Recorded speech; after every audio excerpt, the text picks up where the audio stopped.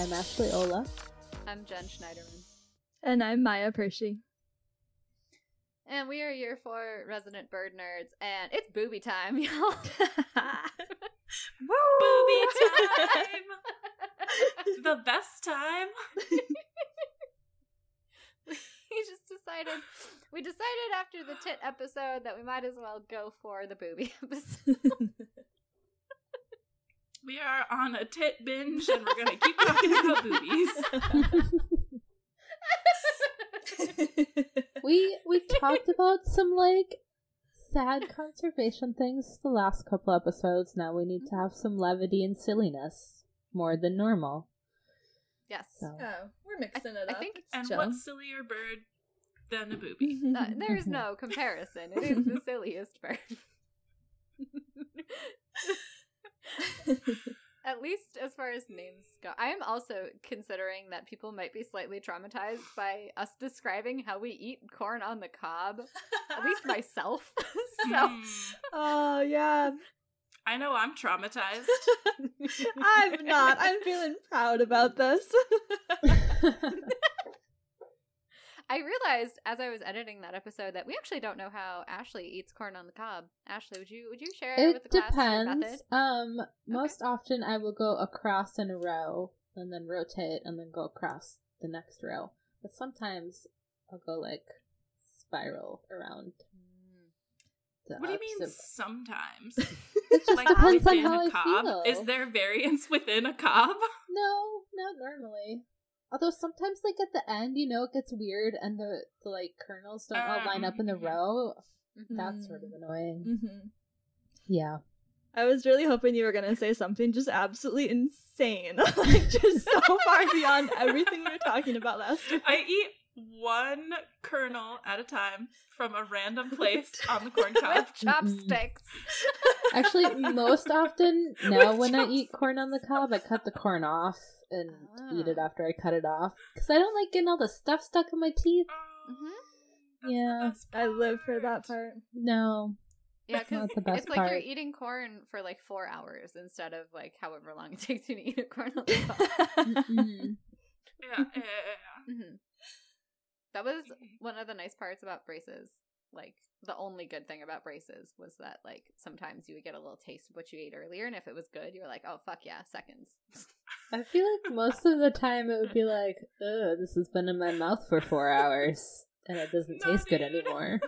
I mean, I feel like I've this is never had middle braces, school, so I though. don't know. Wait, this is totally not braces related, but my mom can attest to this. Apparently, when I was a little child, I would save food in my cheeks like a chipmunk. I would Oh just my take it away God. and squirrel it away in my cheeks so that I could eat it later. Oh, that's adorable. Wait, no. I don't think that's adorable. I think it's gross. Okay, I agree. I agree with Ashley, but I agree with Ashley on certain so was it milk? Did you store milk in your cheek pockets? Gross. No, That's the food. worst one. I know, that's why I'm asking if it was gross. I also I don't know how long I could realistically store food in my cheeks without accidentally swallowing it, because Yeah. I don't know, this is just what I've been told by my mom. I don't really remember my thought process, except that it probably came from about chipmunks that I used to love when I was a kid that came in the stuffed animal shop. It was the cutest. Mhm. Nice. No, I think that's valid.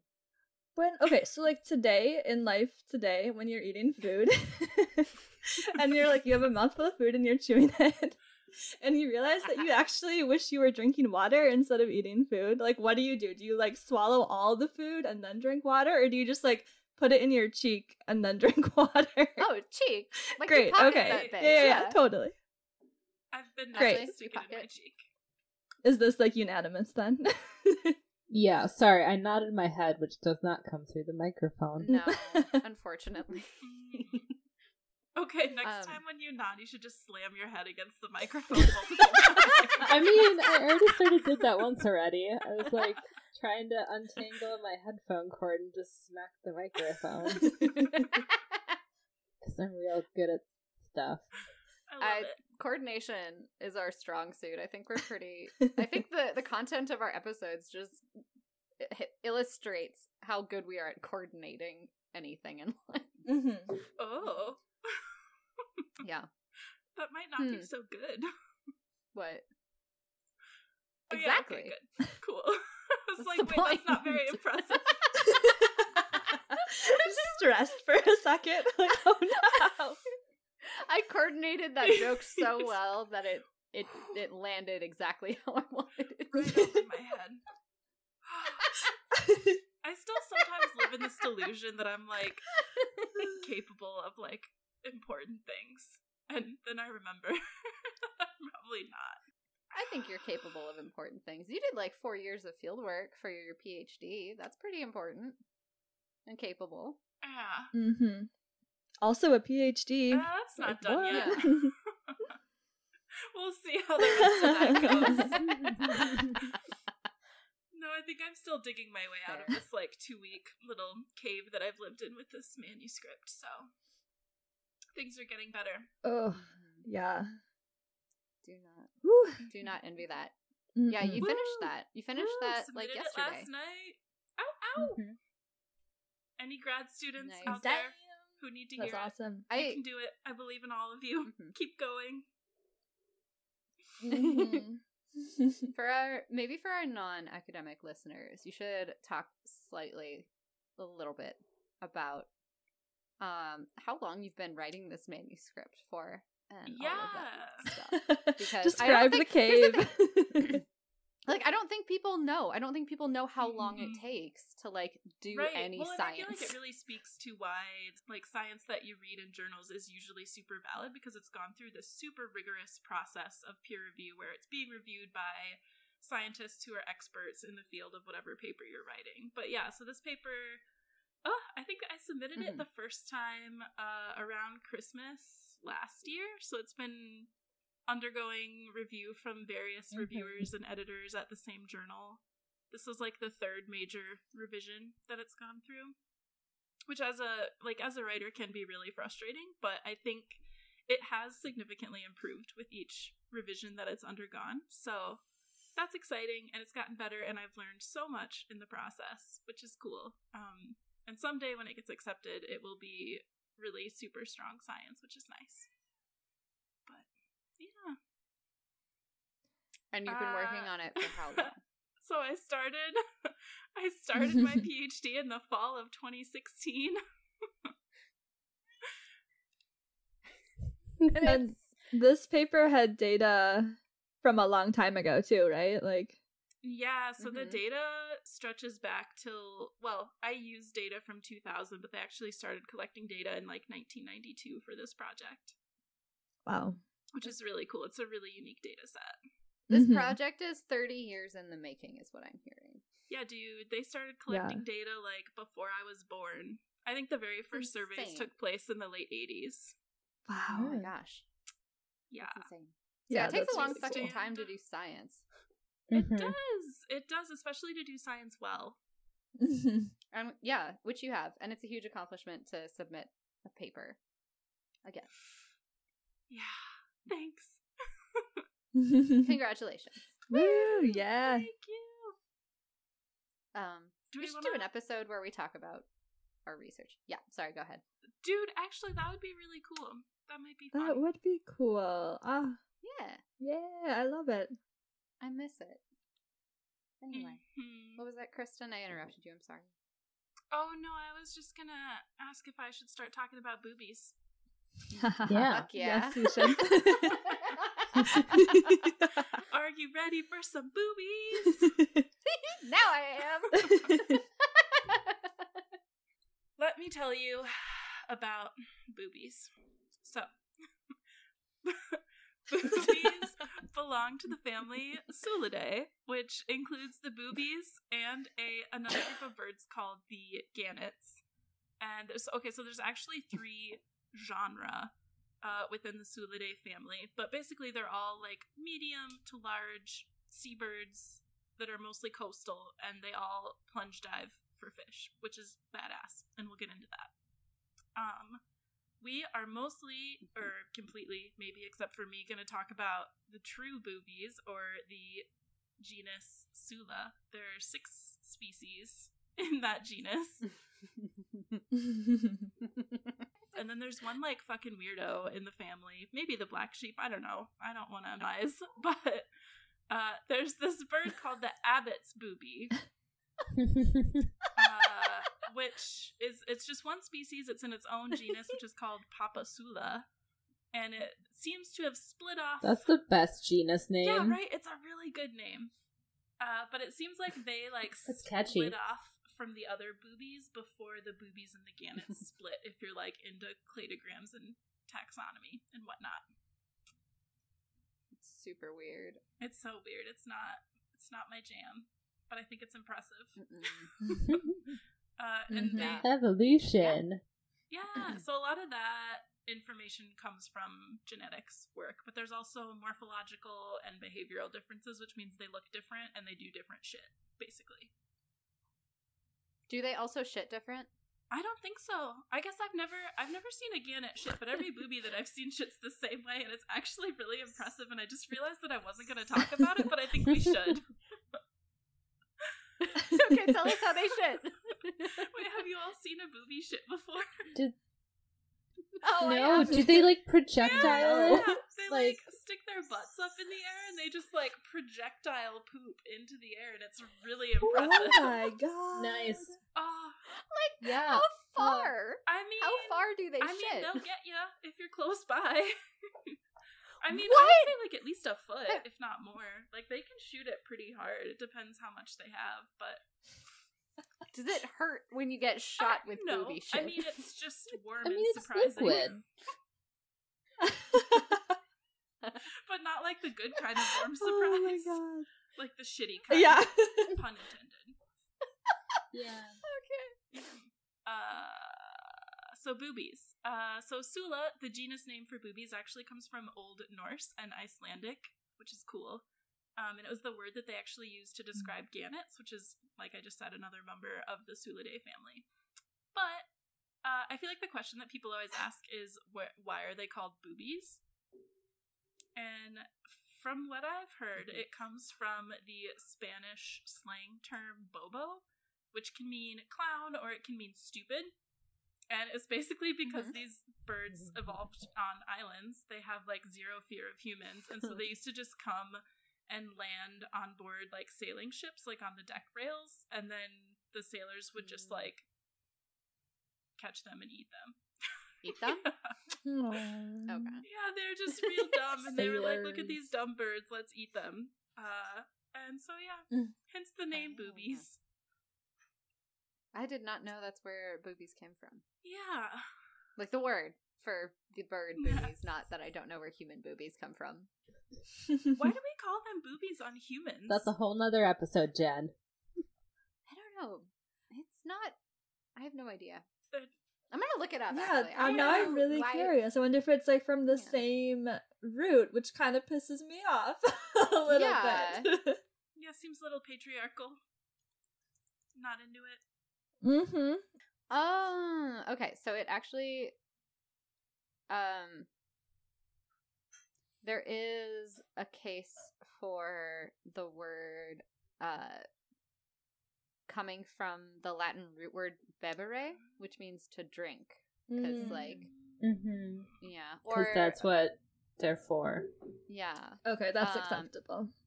Or Yes. it could be, like, onomatopoetic, like the sound of infant's breastfeeding. Oh. But, Oh.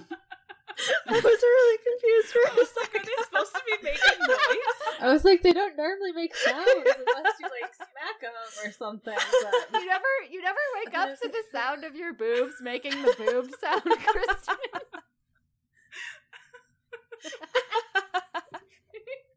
No, I'm just imagining them as like little Pokemon that are like boob, boob, boob, boob.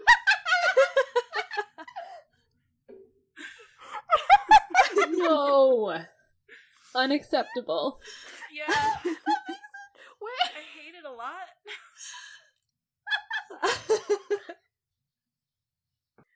Okay, I'm gonna keep talking about boobies. So, fun fact that I did not know before Yeah. I Great. was researching this episode. Apparently, nobody has even recovered yet.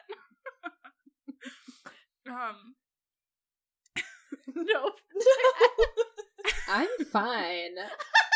I don't know what's wrong with the rest of you. Are your brains still jumping from body part I'm to just body having part? a hard time with, like, okay, I'm gonna keep talking about boobies as, like, the getting off, like, the sidetrack. I'm gonna get us back on a fucking topic and continue talking about boobies. So, they are, it turns out, they're most closely related to cormorants and anhingas, which I did not realize, which is kind of cool. Anhingas are mostly freshwater, and cormorants, like, they mix it up. They like freshwater and saltwater for the most part. But okay, boobies are mainly tropical and subtropical, although gannets can also be temperate. And they're usually coastal, which means they stay closer to shore rather than pelagic, which are birds like albatrosses and storm petrels that spend, like, basically their whole life at sea unless they're nesting. All 6 booby species can be found in the Pacific, and there's really abundant colonies of many of the boobies on a lot of the Pacific islands. And it's kind of fun because they sometimes get blown off course by storms and they end up in super weird places after they've, like, wandered the ocean for long amounts of time. Boobies have long, narrow, pointed wings, which are good for diving. And their eyes are angled, like, much further forward than a lot of species of birds, which gives them kind of wider binocular vision. They have longish, goofy-looking bills that are usually kind of funky colors, typically with serrated edges towards the back. And they can open their mouths, like, impressively wide to accommodate really huge fish. I mean, not, like, poo-too wide, but, like, still pretty impressively wide. And they're kind of torpedo-shaped, like their bodies, which helps reduce drag and improves their diving abilities. And they look like that because all the species of boobies feed entirely at sea. So they eat mostly, like, mid-sized fish and marine invertebrates, like cephalopods, which are, like, octopi and shit. And squids. Are squids cephalopods too? I'm pretty sure squids are cephalopods. Yeah, seems legit. Wow. Booby hunting is the coolest. What a cool life. Yeah, right? It's pretty cool. So their typical hunting behavior is actually diving from mid-air into the ocean. So they'll plunge down into the water. They put their wings in this, like, really particular position that, like, makes them super aerodynamic. And they'll plunge into the water head first from as high as, like, 100 feet. And their size and speed will carry them sometimes really deep into the water. Like, they'll go to depths of up to, like, 30 feet, which is 10-ish meters. Most dives are shallower than that. Damn. Most of them are, like, 6 to 12 feet. And they're, like I said, they have that binocular vision, so they're visually hunting for small fish and squid that they see near the surface. And then, you know, plunge dive to find it. Wow. Yeah, if their prey manages to avoid them after their first dive, they might give chase underwater, like using their legs and wings for, like, underwater swimming, which is kind of cute. Okay, I wanted to talk about... God, that'd be the most startling thing as a fish. Right? Like, have one of those, like, fall out of the sky and then start, like, swimming towards you with its, like, wings everywhere. With their terrifying binocular vision, just, like, And their staring you the scary fuck down. wide mouth. Yeah, their jaw, Oh, like, yeah. unhinging at you. Yeah, it'd be Yeah. scary. Mm-hmm. No doubt I would be horrified Yeah. if I was a fish. Oh, yeah. Uh-huh. I want to talk about booby feet, which I think are probably the best feet in the whole animal kingdom. So they have webbed feet, like, between all their toes, like, similar to, like, a duck. What are you laughing at? I haven't even gotten to the good part yet. Just that amazing quote. I think just booby feet. They're such good feet. About booby feet. Which are the best feet? I'm not disagreeing. I'm just laughing at the phrase, I want to talk about booby feet. They're such good and useful feet. And they're adorable. They're so fucking cute. You're right. Okay, Fair. so some species have brightly colored feet, which we're going to talk about, which are used for courtship displays. But okay, I think the coolest thing is that, so for all of these booby species, they split incubation. So they lay it, like, the female lays an egg, and then the male and female will both, like, split time incubating that egg. Usually it's, like, 12-hour shifts-ish. But they don't have brood patches. So like a lot of songbirds they develop a brood patch during the breeding season, right? So they lose all their feathers where the egg is going to be, so it helps them get the heat from their body to the egg to keep it warm. But boobies don't have brood patches. They use their feet to incubate their eggs. So their feet become super vascularized and warm, and then they just like stick their little booby feet on top of their egg to incubate it, and it's the cutest fucking thing I've ever seen in my whole life. No, that's adorable. That's so cool. And I do want to say, I think Kristen, correct me if I'm wrong, I think Kristen is the only one of us to have ever seen any boobies. Is that correct? Bird boobies. Not human boobies. Correct. Yes. Correct. Okay. I think all of us have seen human boobies at this point in our lives, I since we would all hope have so. them. We're all at least 26 years old. So, yes. I also think we already established this in our tit podcast. So I think so. Right, now we actually. know. We're just reestablishing it. I don't know. Maybe Okay. we've got some skippers who Yeah. don't do things in order. Yeah, there are some, Skippers. you're right. Actually, there are some people that are not into tits, but they really like boobies. Wait, if we have skippers, they probably have to skip through the entire episode every time. Oh, probably. Well, like, some people don't listen to podcasts in order, like episode order. Sometimes they just like randomly listen to Mhm. whatever one. Mm-hmm. And those people are So- serial killers. Right, okay, I was thinking it, Yeah. but I wasn't Wait, gonna say what? it. What? You have to listen to them in order so that you Yeah. know all of the like jokes and things, because they inevitably come up in other episodes. Right. Like, we could start talking about the swear jar or Mr. Nasty right now, and you haven't listened to those episodes, oh boy, you have no idea what we're talking about and why it's so Mhm. funny.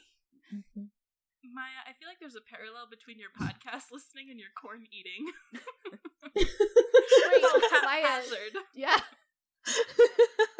Maya, you don't listen to podcasts in episode order? I'm not a very linear person. Oh. Didn't no. someone tell you that once in a A work meeting? yeah. That I don't think linearly? It's probably true.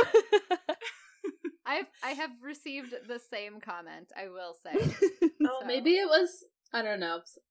I know someone at one point Yes. was in a work meeting and had someone tell them that. but- I've had several versions of that, so it might be a little bit true. But yeah, no, I just kind of find a podcast and then randomly look at some things that, like, you know, like the title that seems interesting, and it might be in the middle or it might not be, and then I'm just a little bit confused. I will do that if it's like more of an educational podcast. Like with ologies or with Behind the Bastards. I'll skip to whatever I think is going to be interesting. Mm-hmm. But overall, I listen sequentially. Oh my god, that reminds me. This is totally off topic, and you're probably gonna have to cut it. But I listened to the Satanic Panic Behind the Bastards episodes, and they were so good. Oh. So good. Oh my god. Do you know what? I grew up in those areas. Like, those areas that he talks about are areas that I know about because I grew up in Oh That's my wild. god, I haven't listened yet. It was really good. And they draw a lot insane. of I'm parallels stoked. between like I'm QAnon watching it. too, and like I don't know, all the stuff that's going on currently. It was like really good. Yeah. So the host of that was a war correspondent and covered like far right extremism in the Middle East and like in war zones and territories. And Wow. then Charlottesville happened in the US and he was like, oh fuck, I've seen this before. So, That's so then insane. so then he started this podcast and started like covering far right extremism in the United States. So boobies. Oh yeah, okay, so boobies. Boobies breed colonially. And I just wanted to drop in there that if you ever have a chance to go to a booby colony, you should literally just drop anything that you're doing and you should go because it's fucking amazing. Males usually choose the nest site and they build a nest, and I'm doing air quotes because they don't really build a very good nest. It's usually like a collection of like twigs, feathers, and pebbles that they found. And then they like sit there and defend it from other males and like steal each other's pebbles and all of the cute like colonial nesting bird things that happen. And then males will draw females in with special calls that are usually kind of whistly. And then they do, depending on the species, there are 2 behaviors. One is called sky pointing, and then there's one called parading, which maybe other people are going to talk about, so I'm not going to really go into them, but they're real cute. Maintain their pair bond by preening each other and by frequent copulation, which I think is very relatable.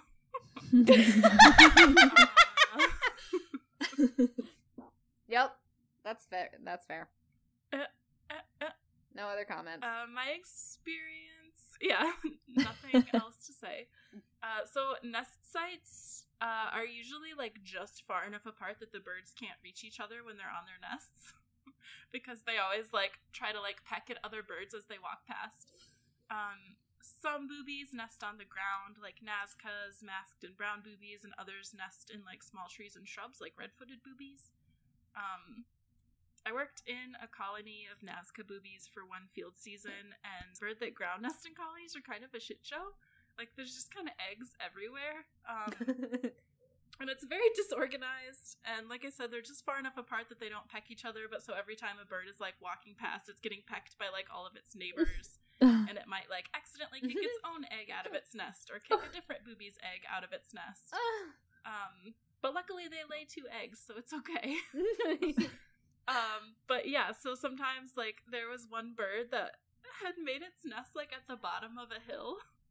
And by the end of the season, it ended up with like 6 eggs, because eggs just kept rolling down the hill, and it was just trying to sit on all of them. Oh, with its little feet. It was kind of cute, but its little feet couldn't warm up 6 eggs.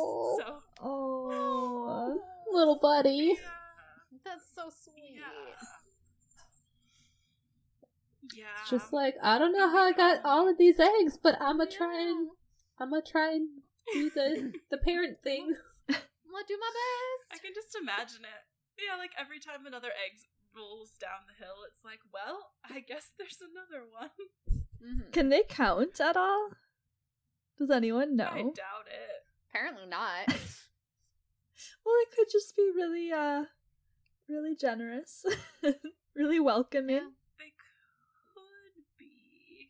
or just It's more confused. of a, like, yeah, I think it's probably mostly confusion, honestly.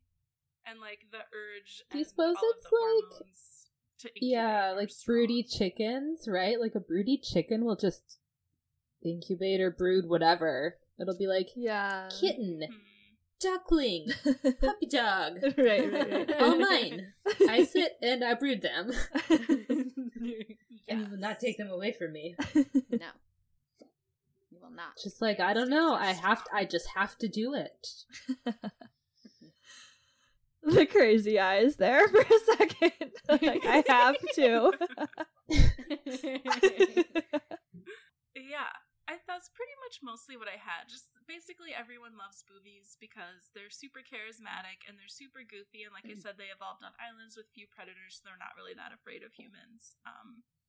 So they're pretty cool, fun birds. Although some research is apparently showing that they're learning fear of humans Oh. recently, Mm. and like starting to nest further from tourist trails and things like that.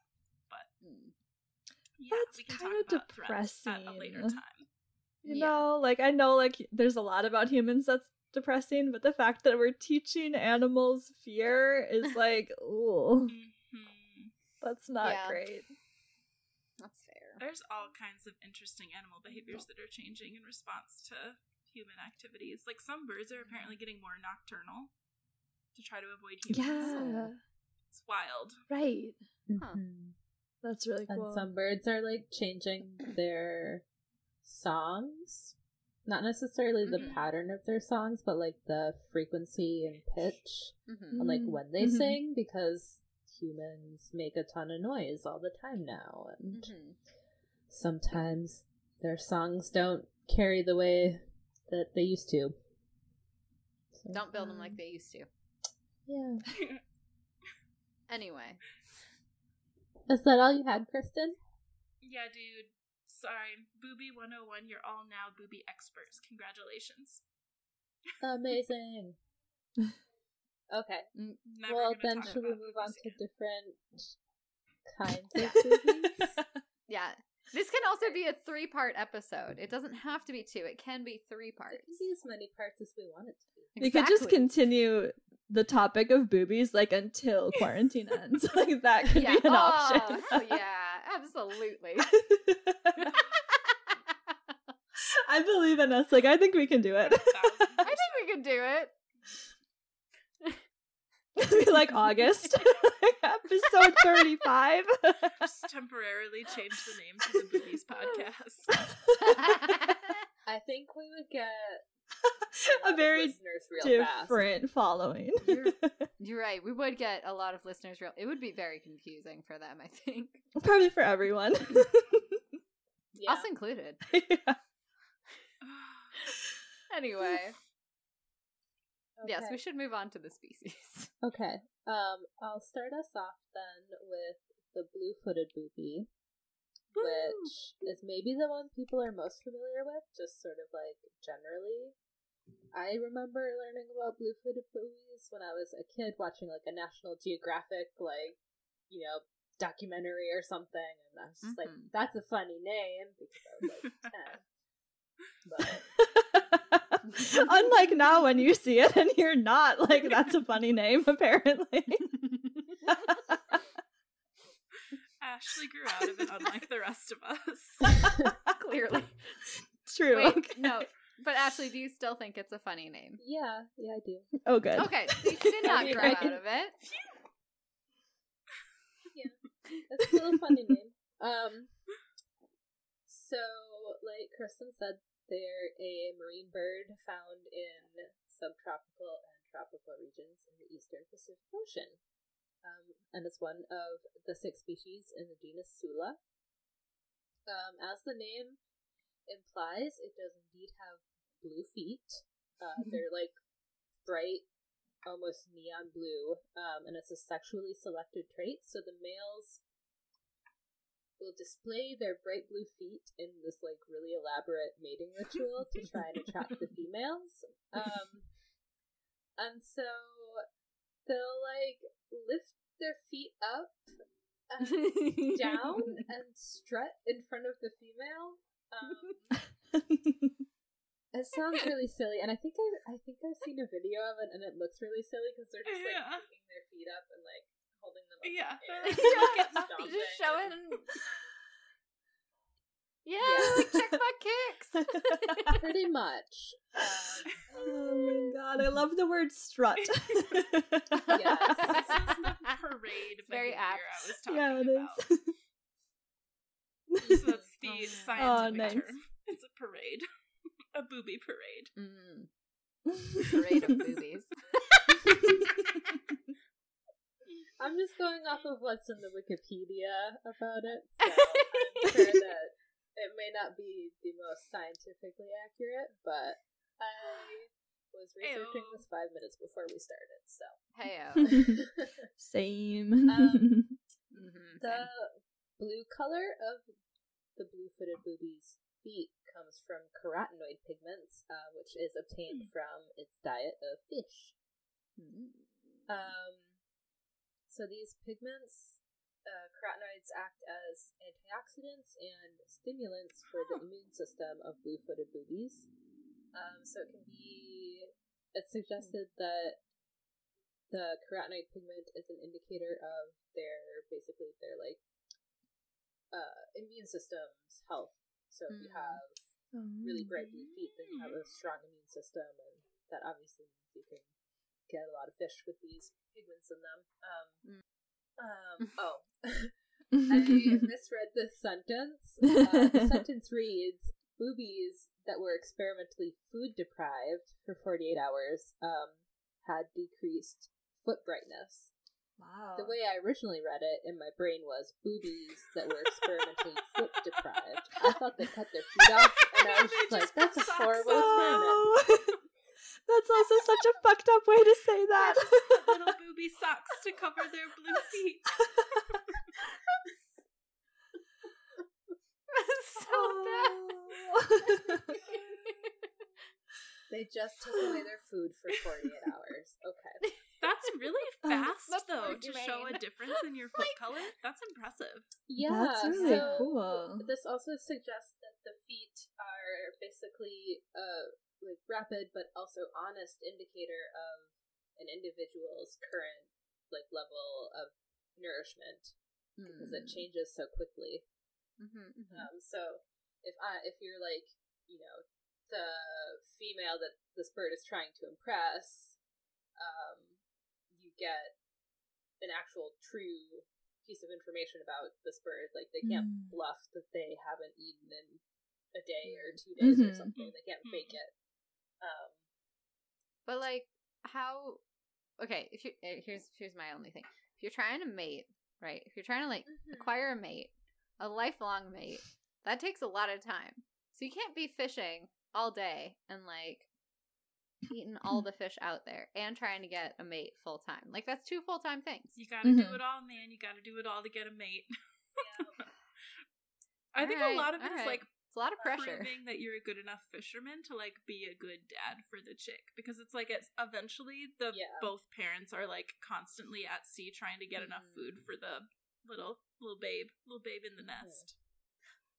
So here's the deal: is I was just thinking of a funny image of a booby being like, "Wow, I had a really hard day at the fish office, working on fish sales, and now I have to go on a date after I've worked a 10-hour shift." And you just made it real. That makes me sad. Now I'm imagining a little booby in a little like booby business, like fucking going out like to the fish office. Briefcase and a So tie. cute.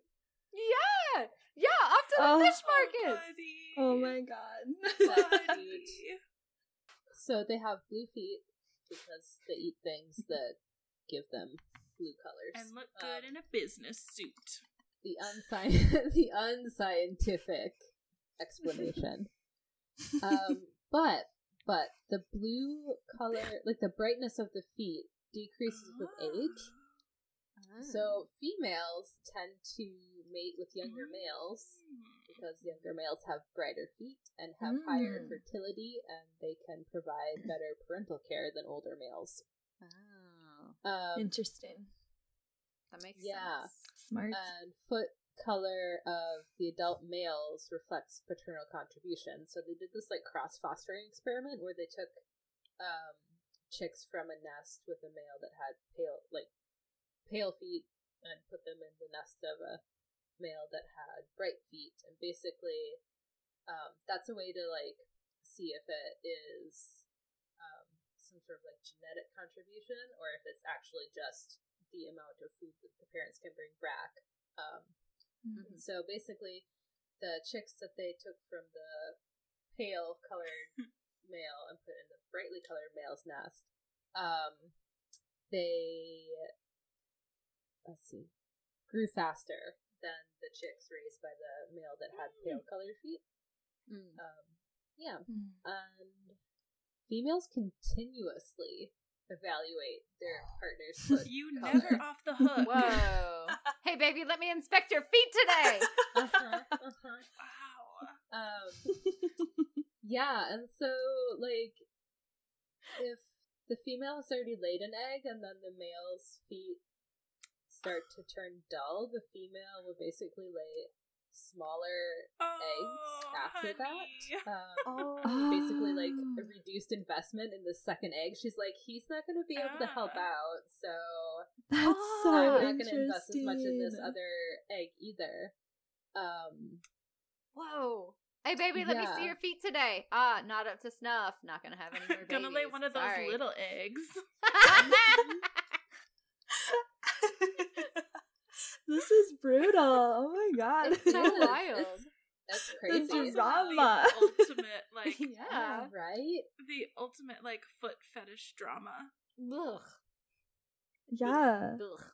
Also that they have nest to keep so shame close to anyone, each other. but- I'm just imagining the neighbors watching this, like, ooh, dang. Did you see his feet today? They're so pale. His feet looking good today.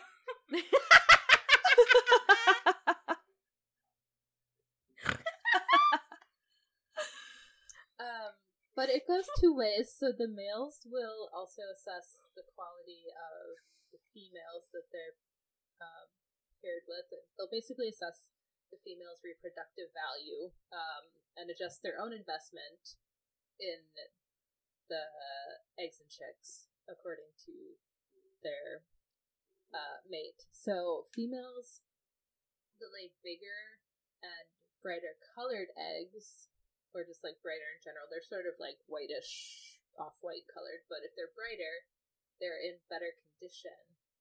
And so that means that the female is like has greater reproductive value, basically. She can lay better quality eggs. So the males will be more attentive and provide more parental care to the larger eggs. Since they were produced by a female that had better genes, basically. Smaller, duller eggs get less parental care from the dads. And then female foot color is also an indication of female condition. Males that were paired with females with brightly colored feet basically invested the same sort of care to large and small eggs, but if the male is paired with a female that has dull feet, then basically he'll only care for the big eggs. So does it also change like the amount of fishing time that the males are doing during the incubation and chick rearing portions, or is it mostly just like what you said, like which eggs are being paid attention to? I'm not sure. They didn't say that in here. Okay. But that's a good question. It's my curious brain. Yeah. So many questions.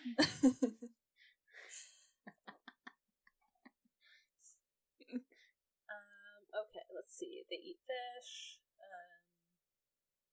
dive into the ocean, plunge dive. Like badasses. They're monogamous, although sometimes they have been shown to also be bigamous. Can't resist those bright blue feet. We talked about their courtship already, where the male shows off his feet. They also do some sky pointing and showing off some nesting materials. Ooh, that's always good. That's so cute. It's so cute. The The male Nazcas would like hit their mates with like sticks and stuff because they're like, look at this cool stick that I found, and then like drop it in the nest. That's adorable. God, I always just picture this. Like, I know it's really like anthropomorphizing, but like in human terms, like what if there were just like people running around the streets with like a window and like, I'm gonna put this in my house. Like, does everyone see this window? I brought home for you. It's a fucking window. Look at this 2x4. Oh my god, it's so accurate. Let me show you how strong it is. When John found a couch, And then just like bonking. yeah, just like bonk on the head with Yes. it. No, when John found the couch that we have in our living room now, he found it on the curb during like hippie Christmas, which is the best time of year when everyone moves out of their apartments. But yeah, he definitely like was sending me pictures when I was in California doing field work. Like, look at this couch that I found, and I was like, "Ooh, you nesting? That's good." That's adorable. We're not so different. No, we're not. No, not at all. Everybody wants a nice house. I want to be hit with the 2x4 that's going to build it first, so I know it's strong. Yeah, too. dude. There you go. It's Sky so pointing cute. is adorable.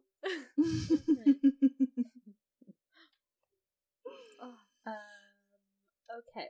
Yeah, so Kristen already said that they lay like 2 to 3 eggs, about 4 to 5 days apart, and in like songbirds, if this happens, like they will lay an egg. They won't lay all their eggs on the same day. They'll lay them on different days. But then songbirds won't start incubating them until the last egg is laid, so that they all hatch at the same time, right? But boobies don't do that. They start incubating them when the first egg is laid. And so the eggs hatch at different times, which means that the chicks are different sizes as they grow up, because one hatches like 4 days before the next one. Parents share parental responsibilities. They incubate the eggs with their feetsies, which I think is the cutest thing. It is so cute. Let's see. At first, the male will provide food for the chicks for like the first part of the when they're like nestlings, and then the female will take over when the demand is higher. Basically, how they feed chicks is they will regurgitate fish into their mouth, and the chicks will sort of like get it out of their mouths. And if they don't have enough food to feed all of the chicks, they'll only feed the biggest one, which basically ensures that the biggest, best one will survive. Not all fun and games in Booby Land. Yeah, dude. Only if you're the biggest booby. Boobies are sexually dimorphic, and the female chicks tend to grow faster than the males, but like they're not different really in size when they're nestlings, unless one hatches before the other one, right? And so basically the adult females will allocate different levels of parental investment based on basically the sex of the chick and if there's food scarcity or not. Because basically she wants to be able to maximize her lifetime reproductive success. So how many chicks over her lifetime can she successfully raise to be independent and grow up to be adults? So female chicks during times of food scarcity are more strongly affected than their brothers. So basically they'll have lower body masses and shorter wing lengths than the males in their same nest. Regardless of hatch day. Yeah, I think so. So even if the female chick is hatched earlier, then the male chicks might have longer wings and legs and things. Okay. Yeah. Yeah, I didn't know that. I just assumed it was the first one was the one that made it. Same. Yeah, there's this whole like area of breeding ecology about like how the different adult sexes will invest in different members of the brood based on like sex and weight and whatever. It's all very interesting, and I don't know a lot about it, but there's people that study that, and it can lead to some interesting things. Cool. This is sort of weird. Fledglings are more likely to become reproductive adults if one of their parents is old and one of them is young. They don't know why, but nestlings with different aged parents are less infected by ticks than nestlings with parents of a similar age. I don't know why. They don't. Yeah. I mean, and it doesn't matter which one is old and which one is young? That's really... I mean, the only thing I can think of is, like, experience, but I don't know why that would affect ticks, because I've never seen an adult booby pick a tick off of a chick. Yeah. Anyways. That's wild. A little interesting little nugget. Mysteries. What else? Booby mysteries. Yeah, so, like I said, they have asynchronous hatching, but this might also reduce sibling rivalry. However, blue-footed boobies have this thing called Simplicide. No. Yeah, they do. It's terrible. So, basically, blue-footed boobies chicks do something called facultative simplicide, which is opting to cause the death of a sibling based on environmental conditions. So basically, the first chick to hatch will kill the younger second chick if food is scarce.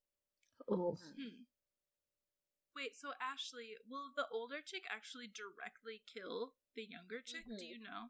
Yeah. So the older chick will attack the second chick by pecking at it, like, really viciously. Or they might just drag it by the neck out of the nest. Oh Yeah. my god. Okay. Oh, Yeah. damn. And basically the parents just sort of passively watch this happen. They don't intervene at all. And so, yeah, sometimes the parents even seem to facilitate this happening, by sort of creating and maintaining the inequality between the two chicks. So basically they reinforce the brood hierarchy by feeding the dominant older chick before the younger one. So if there is food scarcity, the older one's going to get more of the food that the parents bring back. So it might be advantageous for the parents though, because like the second egg is sort of like the insurance egg in a sense. Basically, like if the first egg doesn't hatch for whatever reason, or if food is like really abundant that year, then like the second egg is backup if the first one doesn't hatch, or if food's really abundant, then they can, hey, we can raise 2 chicks this year, but if it's just normal or scarce, then at least we still get 1. Mm-hmm. I have a question, Ashley. Mhm.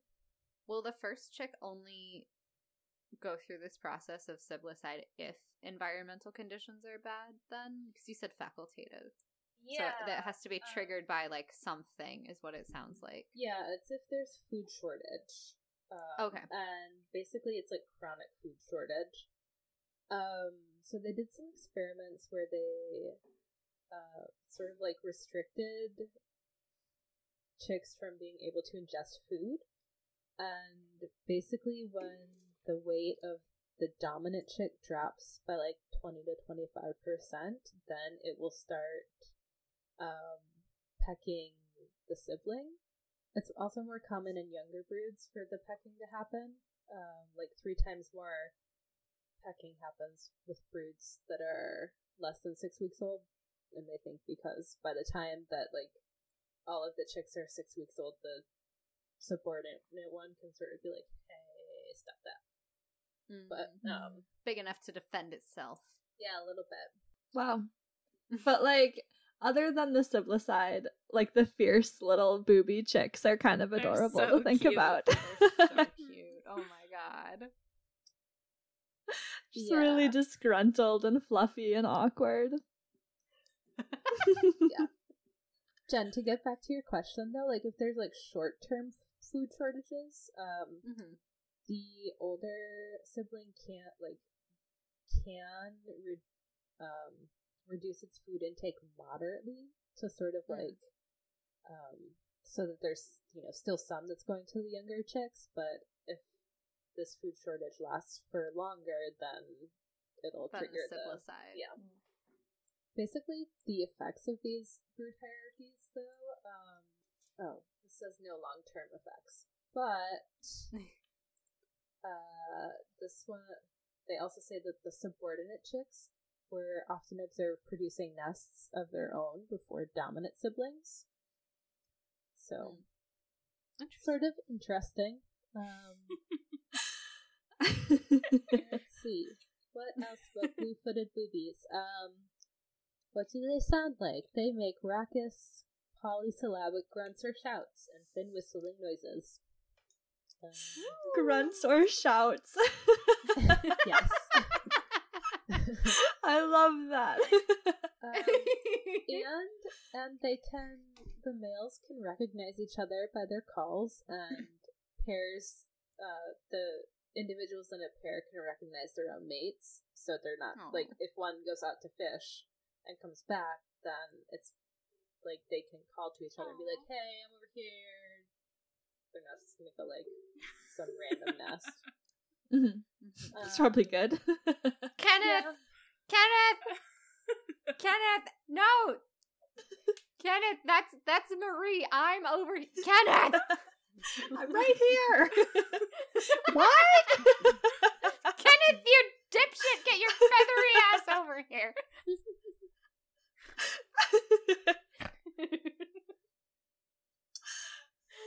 Yeah.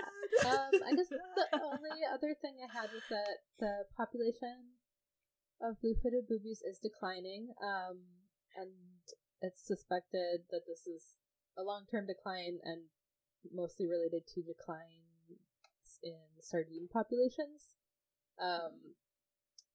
Sardines make up a large part of their diet, and so if there's not enough sardines, then they can't, provide for themselves and chicks, basically, and the population is going to decline.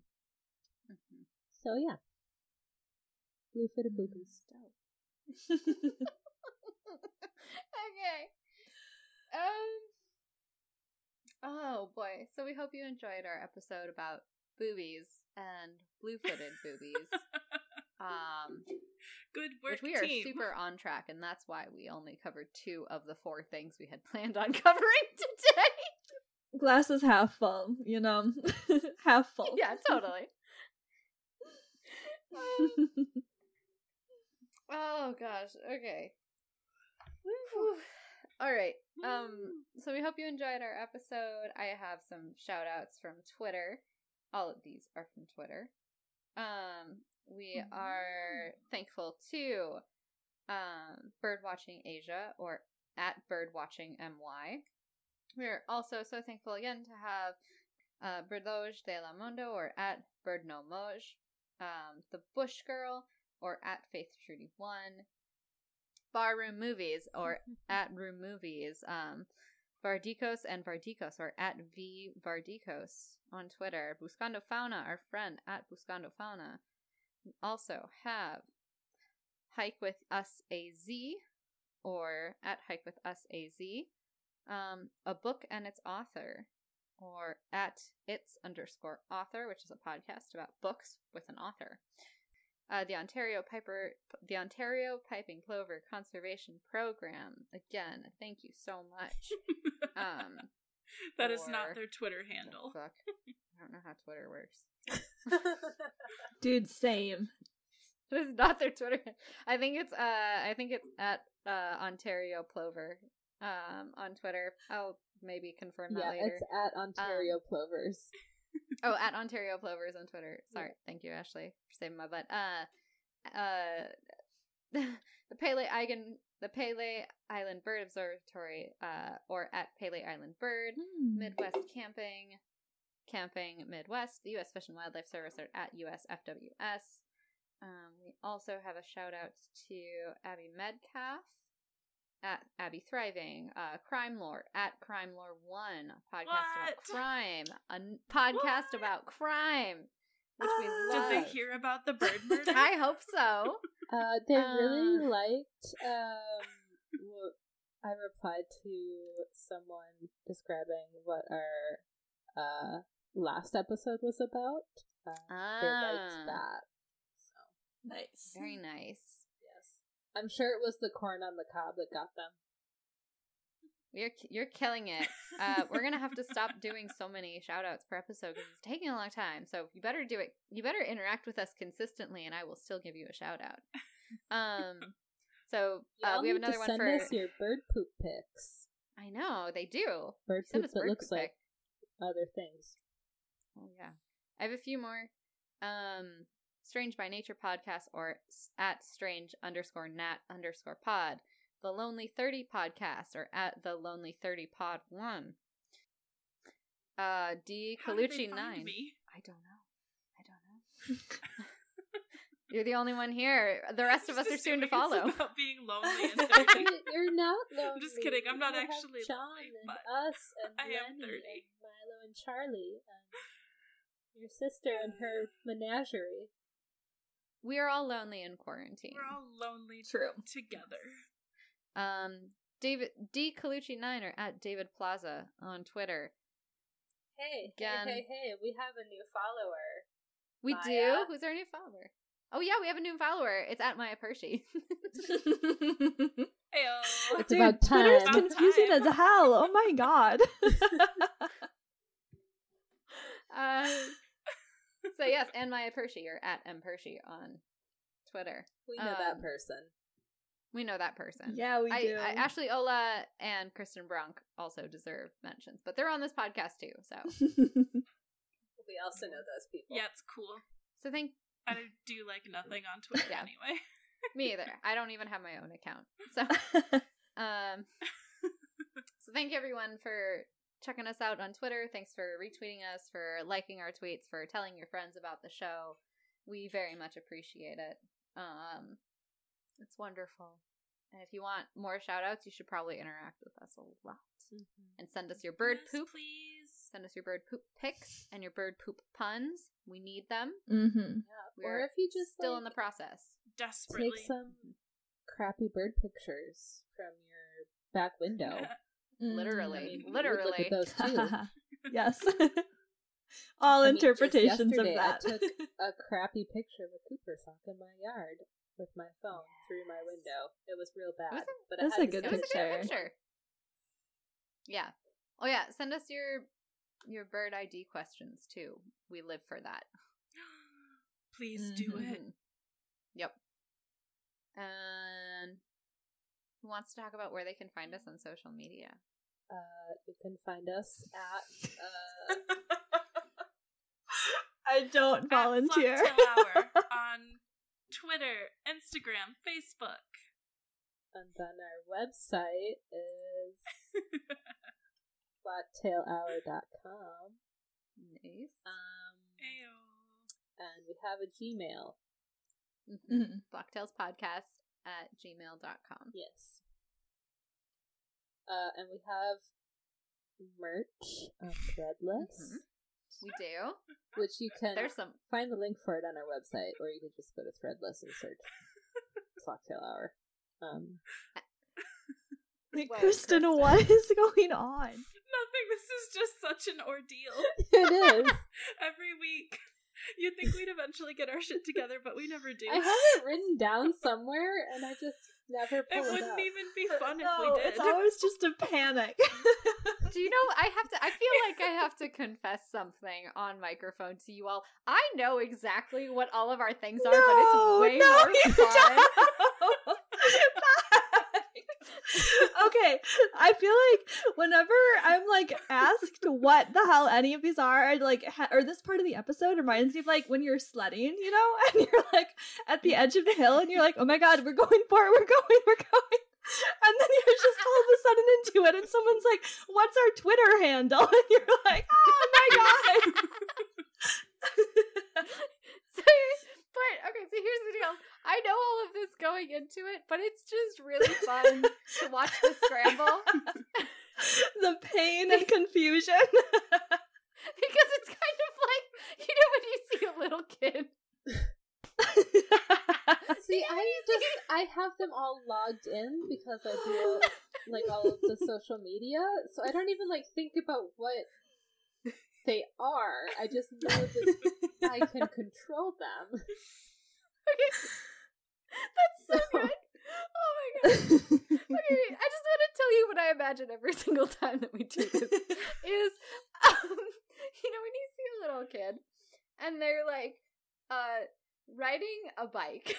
Yeah. and they're going along fine. And then there's a little hill. Yes. Oh my god. Oh. And at the bottom of the little hill, there's like a tree, and it's small. It's a small tree, and it's very avoidable. Yeah. And you're like, surely this child's infinite wisdom will not hit the tree. Or just But they target probability. Right, but they target they target fixate and they just head towards the tree because they're looking at the tree. And they can't not hit the tree because they're looking at it. That's what this part of the episode every week is like. And I'm just like, hey, let's see if they don't hit the tree. But there's like one tiny pothole before the tree, and like the training wheel on the bike gets stuck right in the pothole. And you're like, no! And there's like, I feel like the parrot that's just like standing off to the side, like, well, they're too far away now. I can't do anything to help them. So they're just gonna hit the tree if they decide to hit the tree. You're the one narrating it on the home video. I'm just standing by with my phone like an asshole. Okay, when you said parent, I heard parrot, like a bird, and I was Oh. confused why there was a parrot standing on the side thing. watching this child bicycling. Same thing, the parrot would laugh. It would be better if it was narrated by a parrot. Almost definitely. Oh my god. Oh my god. Is that all the... No, Is what? that all the things? Oh, check out our episode content. Yeah, Kristen spends a lot of Oh. time on it, and it's amazing and hilarious. And we spend a It's lot of really time good. talking into our microphones for you to listen to. Yep. We sure Yeah, do. listen to our shit. And Jen spends Mhm. a lot of time editing it all together. No, And I making usually it just... coherent. This is not gonna be coherent. I just need you to know that right now. I'm leaving in that whole thing about how it's a fucking train wreck every week. No. I mean, if they listen that long, good for them. Honestly, Yeah, I if feel they like do, they know seriously. already. Like, they're also the parents who are like, yeah, okay, just say, like, the Twitter handle. Like, say your email. Like, we all know it. All of our listeners know all of our shit, Yeah. and they're like, God, I can't believe they can't get their shit together. Oh my god. Oh, we should probably sign off. Yeah, we should. Yeah. Thanks for listening to this train wreck of a podcast. Oh, loyal listeners, we love you. It's a happy little dumpster fire. We Yeah, already had it one is. of those, Dumpster fire. Jen. Mhm. Different Oh, disaster. yeah. We need a different one. New Yeah. week, same disaster. It's a better disaster, though, because Trump's not president anymore. Yes. So, like, instead of a dumpster fire, it's just like a waste paper basket fire. Yeah. That's so true. All the dumpster fires got so much better this week. Yeah. Everywhere. Truth. Mm-hmm. Ah, Okay. Oh, shit. Anyway. Let's Kristen, stop you gotta talking. take us out, girl. Yeah, here we go. Thanks for listening. I'm Kristen Brunk. I'm Ashley Ola. I'm Jen Snyderman. And I'm Maya Percy. Thanks for listening, everybody.